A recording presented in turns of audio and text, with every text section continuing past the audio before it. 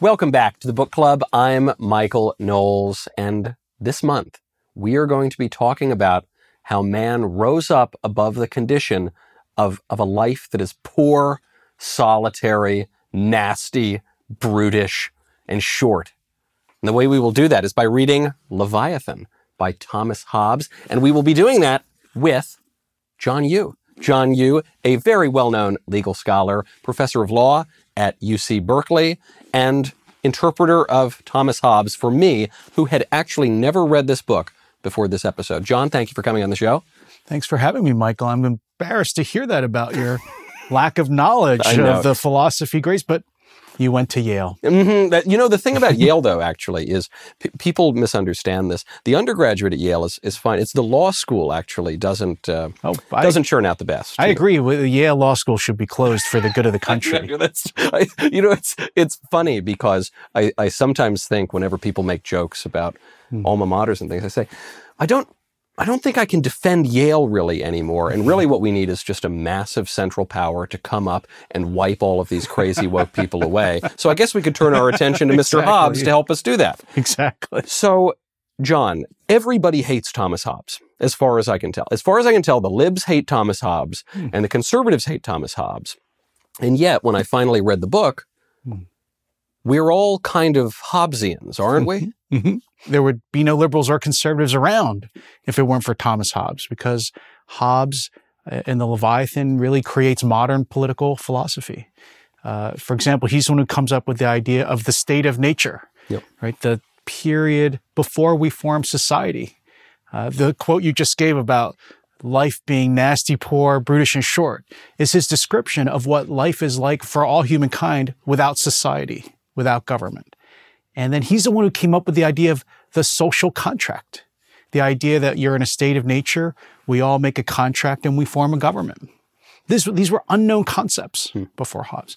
Hobbes also in this book comes up with the idea of the sovereign, the idea that there is a government, the sovereign. That's a separate artificial body than the people, which is, this is a fundamental to our understanding of the American Constitution. And then I think he gets a bad rap because people think, oh, he's a monarchist. But actually in his book, you'll notice he doesn't say it has to be a king or an aristocracy or a democracy. He just says there's a sovereign, and it could be one, it could be many, or it could be a few who are actually the government. And then the last thing I think that he gets a bad rap for is once you have the government, what's the point of it? And he says the basic point of government is to maintain peace and order. That's the purpose of society. He doesn't have a lot of strong views about what government should do other than that. In a lot of several passages of the Leviathan, and in this sense, I think he's the first great liberal. He's a liberal in the old-fashioned sense of the term, which is that he would let people and groups basically run their own lives free of government. And there's a difference between public life and the government, which is about maintaining what we would call today law and order, and then letting individuals basically decide for themselves how they want to spend their time and lead their lives. So Hobbes is the first modern political philosopher. Maybe Machiavelli gets to claim that crown, but Hobbes certainly has a shot at the title. So then the question is, what is Hobbes rejecting? Because Hobbes has very strong words in Leviathan for some of the philosophers who came before him in the Middle Ages and antiquity. Yeah, so this is why I think he's the first modern philosopher, and why, in a way, when you read it, you're like, oh, yeah, I knew that, because the world he created, the principles he set out are now so familiar to all of us that today's philosophers are just like little footnotes to these ideas, right? Like John Rawls, the great liberal philosopher, whose I think ideas today are still the dominant ones taught in our universities. He's just talking about, well, when you're in that state of nature and you're making that contract, here are a few more things you should agree on, right? That's basically, it's just like a footnote to Hobbes. The reason why Hobbes is such an important break from, you point out, the scholastics of the Middle Ages or even the ancients. He, for example, rejects pretty strongly the idea of the Middle Ages that the king or the sovereign is appointed by God. Right? And that's one reason he's modern, is that his whole theory of why we have society, how we form a government, you notice doesn't mention really God at all. And as you said, you mentioned Machiavelli. So I think there, Harvey Mansfield, who was my philosophy teacher at the Better College, where we actually read this book. Disreputable school up in Cambridge. Yeah. Actually, I have to say I brought my own copy, which I am embarrassed to say is 35 years old. The reason Machiavelli might be said to be the real founder was he's really the one who said, leaders, society, they act out of their self-interest. Right. Forget about these ideas of the good, and we're putting that aside for all that mamby-pamby stuff. What do you want? And maybe what you could say what Thomas Aquinas and others were trying to do was there's God and God's law, and then trying to make human law reflect the rationality and maybe perfection of God's law. That's not what Hobbes is about. Hobbes is about when you're in the state of nature, which is not a concept that even exists under medieval theory, we all have a certain equality. And that's another reason he's a liberal. He actually starts out with the idea of man is equal. Yeah. But in that equality, we can do terrible things to each other. We can engage in great violence. Whereas maybe the medieval scholastics would have said, if there were such a thing as state of nature, you would live according to God's law, you would be primarily peaceful. Yeah.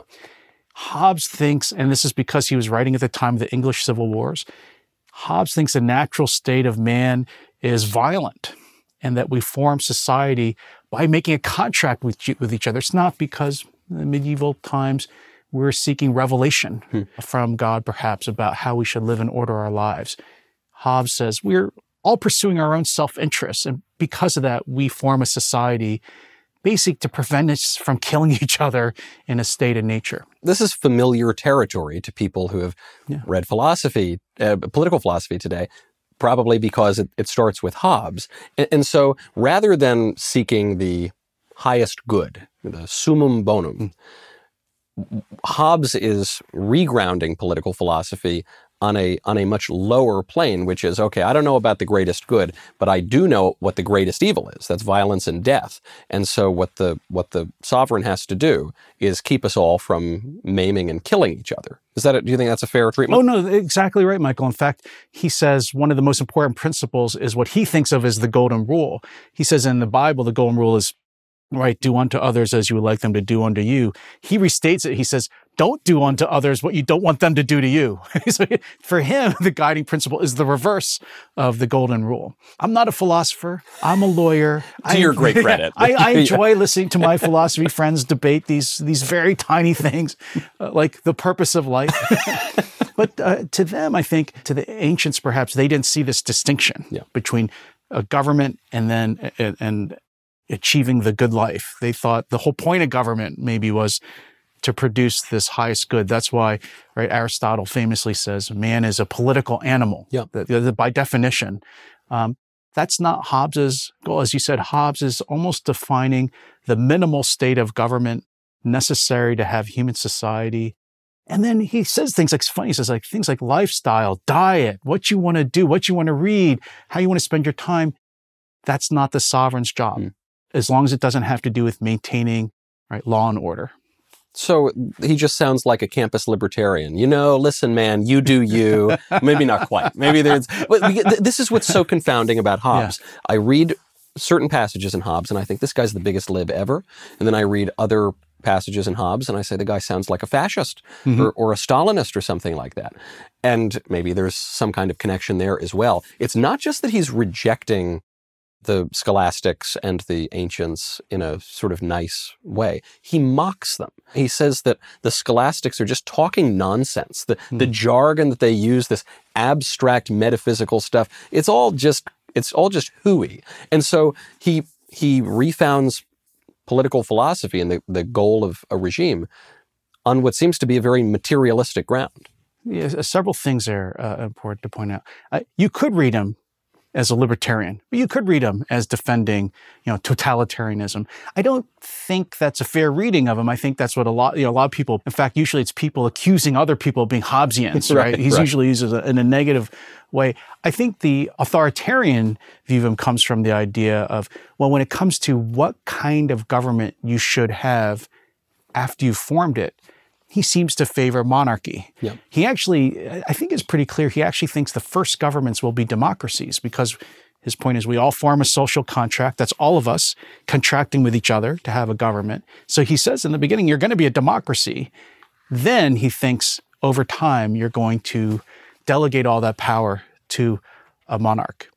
I've actually had the good fortune to actually hold in my hands a first edition of Hobbes. We do have one at the Berkeley Library, and so I was actually able to look at. This is the actual cover of the first copy, the first edition. It was an engraving that Hobbes, he didn't do the engraving, but he was working with the publisher who did. Yes, I think shockingly he hired a French person to do it, but no one's That's where perfect. it all started to go wrong. Yeah. But if you look at the picture, it is, there's a king, the sovereign, but it's made up of all the actual people of the Commonwealth. And so this was a thing that was important to him was, he rejects divine right. It's not, the king is not given the power to govern from God. The king is our representative. And the point he's trying to say is the government is us. It's our representative. And this sovereign does not have to bow to anybody. He makes the point that if you are in the society, and you are a member now of the social contract, you don't really have a right to complain when the sovereign punishes you, because the sovereign is your representative. So you have no one to blame but yourself. And furthermore, even ecclesiastical power, or maybe especially ecclesiastical power, has absolutely nothing to say to the sovereign. The sovereign is head not only of the civil government, but for all intents and purposes, he's head of the church too. Yes, and that's why he gets accused of being this kind of absolutist. He doesn't think there can be limits on the power of the sovereign. Although interesting, he thinks anyone can be sovereign too, right? So he's kind of an egalitarian or libertarian in that sense. He doesn't think nature or God appoints any particular person. But once you choose a sovereign, it's a continuing question of political theory and of constitutional law. Can you really limit the power of the government when you are the ones creating the government? You have essentially given it all of your own powers from the state and nature. So that's why I think it's fair to say he is accused of being an absolutist. On the other hand, in the work itself, he doesn't have a lot to say about the government telling you how to live your life. I have a hard time thinking he would think the government should tell us not to use gas stoves anymore. If it doesn't have to do with maintaining basic law and order, Hobbes's Leviathan really doesn't get involved. And so that's why I could see libertarians actually finding some things in Leviathan that are attractive. Right. So he's focused on these very basic things: peace, order, security. And he says, I'm not going to pay attention to all those metaphysical musings, which is why something else he was accused of being, even in the 17th century, was perhaps an atheist. He attacks ecclesiastical power. He mocks metaphysical musings. He grounds political philosophy in basically a materialist way. What do you think? Well, and also, if you look at most people, when they quote from the Leviathan, are quoting from the middle third of the book. And the last third of the book, when you look at it, it wrestles a lot with the question of the church and established religion. And controversially, I think he thought that the king should be, that the sovereign should be the head of the church. The sovereign should appoint, as was the case in England, at this time with the Anglican Church. And that goes to your point, because he's not talking about there being a secondary alternative source of authority that could interfere with the commands of the sovereign. In fact, he goes so far as wanting to have the church in some way under the command of the state so that you wouldn't have this problem. Now, I suspect right now is a very good time to be reading Hobbes, because if he's not the father of liberalism, he's at least the grandfather of liberalism. We think maybe John Locke is the father of liberalism, but Hobbes is there writing earlier, bringing forth these ideas that reject what came in the past. People are increasingly talking about post-liberalism. This idea that for the past few hundred years, we've all just been liberals in the classical sense or in the progressive sense or in this sense or that sense. We're conservative, we're right liberals or we're left liberals. But there are some people suggesting that liberalism was just a mistake from the start. It's based on false premises, a false anthropology, and we just got to throw the whole thing out. So the question that I wonder as I'm reading Hobbes is, well, is he right? Even though you didn't read Leviathan, sounds like you've been reading a lot of other philosophers, some dangerous ideas you're toying with. But no, in the conservative movement, there has been this rise of a return to the common good and a renewed interest in classic Catholic philosophy. And yeah, there are books and articles out there questioning whether liberalism has failed or whether we should replace originalism on the Supreme Court with jurisprudence that really looks about pursuing the summum bonum, taking certain values and using them when we interpret the Constitution and our laws. And actually, there's one of the arguments being made in that regard is coming from the Harvard law professor, Adrian Vermeule. Good friend of mine. And so Adrian continues to draw this distinction between two senses of law or right, use and lex. And this is lex being the laws, you read it in statutes and constitutions, the written law, and use being the kind of background principles on which the lex rests. And I was struck because Hobbes takes up that very question and makes an important point of that distinction in Leviathan. Well, in Leviathan, you could say Hobbes is also the father of modern law, the way we think of law as being what we call positivism. The law is only what's written, and the law is the commands of a sovereign. And the idea that's really from the Middle Ages and before is there's all this unwritten law, which is in some ways sometimes superior to the written law. Right. I think the American system, you talk about people like Justice Scalia or Judge Bork, a lot of the great conservative thinkers about law, they rejected that idea, right? They would be Hobbesian in the sense that we should only interpret and focus on the written words and try to understand what the writers of the Constitution understood those words to mean, but we're not allowed to incorporate values, morals outside that written law. I remembered the late Justice Scalia, when he was asked if he believed in a living Constitution, he said, "No, I think the Constitution is dead. I think it's ink on paper and it's dead." And so he was describing this positivist view of the law. Yeah, and so I think this is interesting. Hobbes then would be criticized by both liberals and conservatives on this point because liberals have said, "Oh, where's the right to abortion? If it's not in the text, we should still bring it in from beyond the law." And now conservatives, I think, maybe because they're encouraged by this, large Trump-appointed Supreme Court majority we have now, they would say, why don't we do the same thing but for conservative values? And Hobbes, I think, would reject both of those points of view. He would say, no, that would be in a way like allowing those medieval or ancient philosophers back in, and his contribution is to say, no, the law is really what the sovereign commands, and it has legitimacy because we, left the state of nature, wrote a social contract to give that power to the sovereign, but nothing more than that. Right. And another part of the pitch of Leviathan and the later liberal project that followed is, okay, we're not going to be talking about the things that you want to talk about, and you might not get everything that you want out of the government, but it will be much more stable. And Hobbes takes up this concept of what's called anacyclosis, put forward by Polybius, and Aristotle talks about this, that there is this cycle of regimes that we see. Monarchy into democracy, into aristocracy. And what's curious about the way Hobbes talks about it is, in the ancient understanding of this, you had a good version and a bad version. There's monarchy, which is good, tyranny, bad. Aristocracy, good, oligarchy, bad.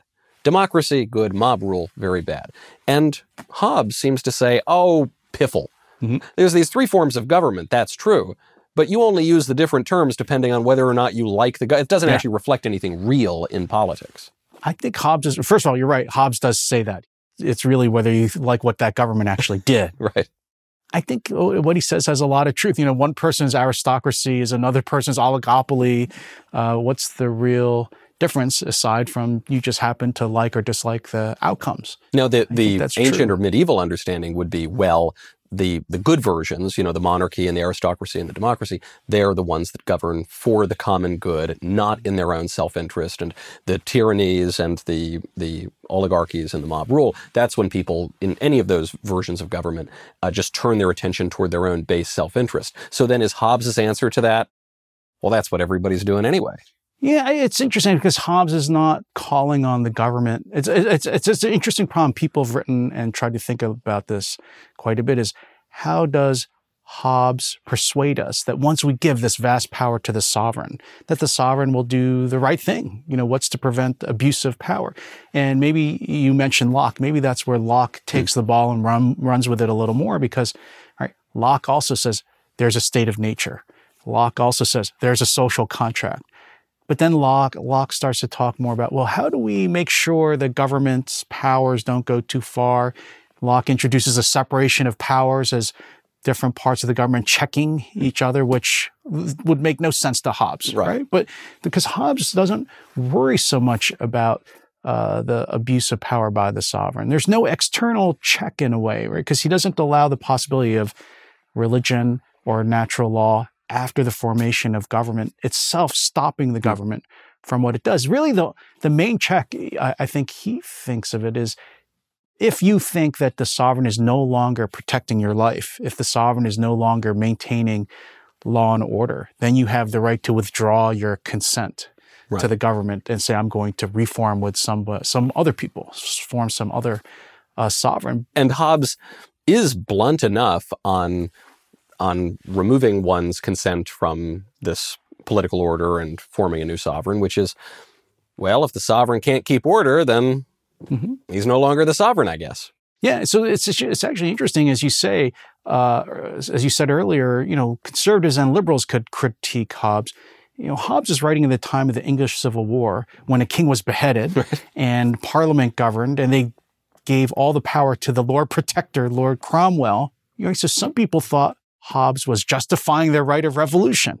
Other people thought, oh no, he's still defending a monarchy here. So as you say, people on both sides, even back in the 17th century, were accusing others of being Hobbesian or using Hobbes for their own purposes. But I think actually he's charting a course that's more subtle than either of these sides give him credit for. The concepts that he's introducing, especially the state of nature or the social contract or even human equality, are these real anthropological observations he's making, or are they just nice ideas that we ought to live by, whether it really happened or not? Yeah, I mean, even Hobbes says, I know the state of nature may never have actually existed, right? But, it's an artificial construct to allow us to think through the basic questions of why do we have government and why do we obey it? But the other things I think he's right to reject was, there, as you say, you've read them very carefully. It's, the ancients seem to think there were some people born to govern and some people born to be governed. Now, Jefferson in the Declaration says it's life, liberty, the pursuit of happiness, where Hobbes says, actually, it's the equality to kill each other. That makes us all equal. But he's the one who first starts out with the idea that we all have this equality, is that he really bases it on a certain kind of reciprocity and consent. And that's another thing that's really new with him, is that society and government comes from our consent to it. And we make a contract with each other to live in this society together. It's not because God ordered it. It's not because some were born to, Jefferson said, ride with boots and spurs on the backs of other people. Right? I think Jefferson said that's what we're rejecting in America. And I think that's also true, particularly in America, right, where we had a revolution, where we decided to throw off government by another country and establish ourselves. And so a lot of the things that Hobbes is thinking about, the state of nature, social contract, I think they are actually even more important for America because we had a revolution. We did cut off ties. So we had to think ourselves about, why do we have this country? Why do we give some powers to the government and keep some for ourselves? That maybe Europeans who've been living there for 3,000 years, they never really thought about. Right. If people are disenchanted with America, well, they're going to be disenchanted with Thomas Hobbes.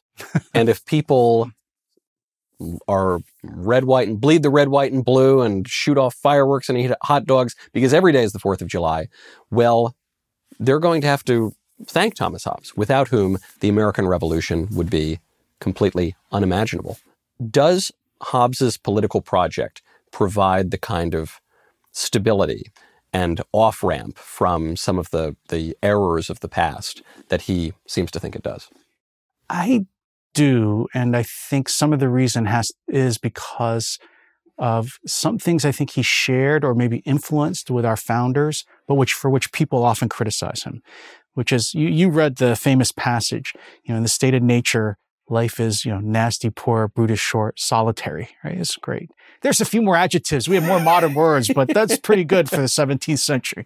And You know why? Because he thinks people are not fundamentally good. Yeah. He said people are driven by a desire to have power over things, right? To make their life better, even at the expense of other people.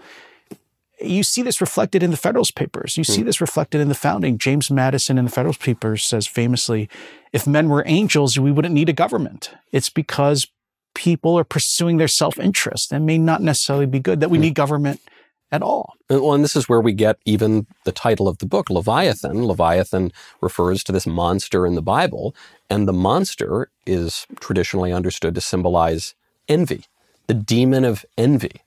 So how do we, and you see this reflected in the Ten Commandments too, so much of the Ten Commandments deals with discouraging you from coveting things because this can lead to a war of all against all. But this idea that of all the sins, envy poses a particular threat to a political order.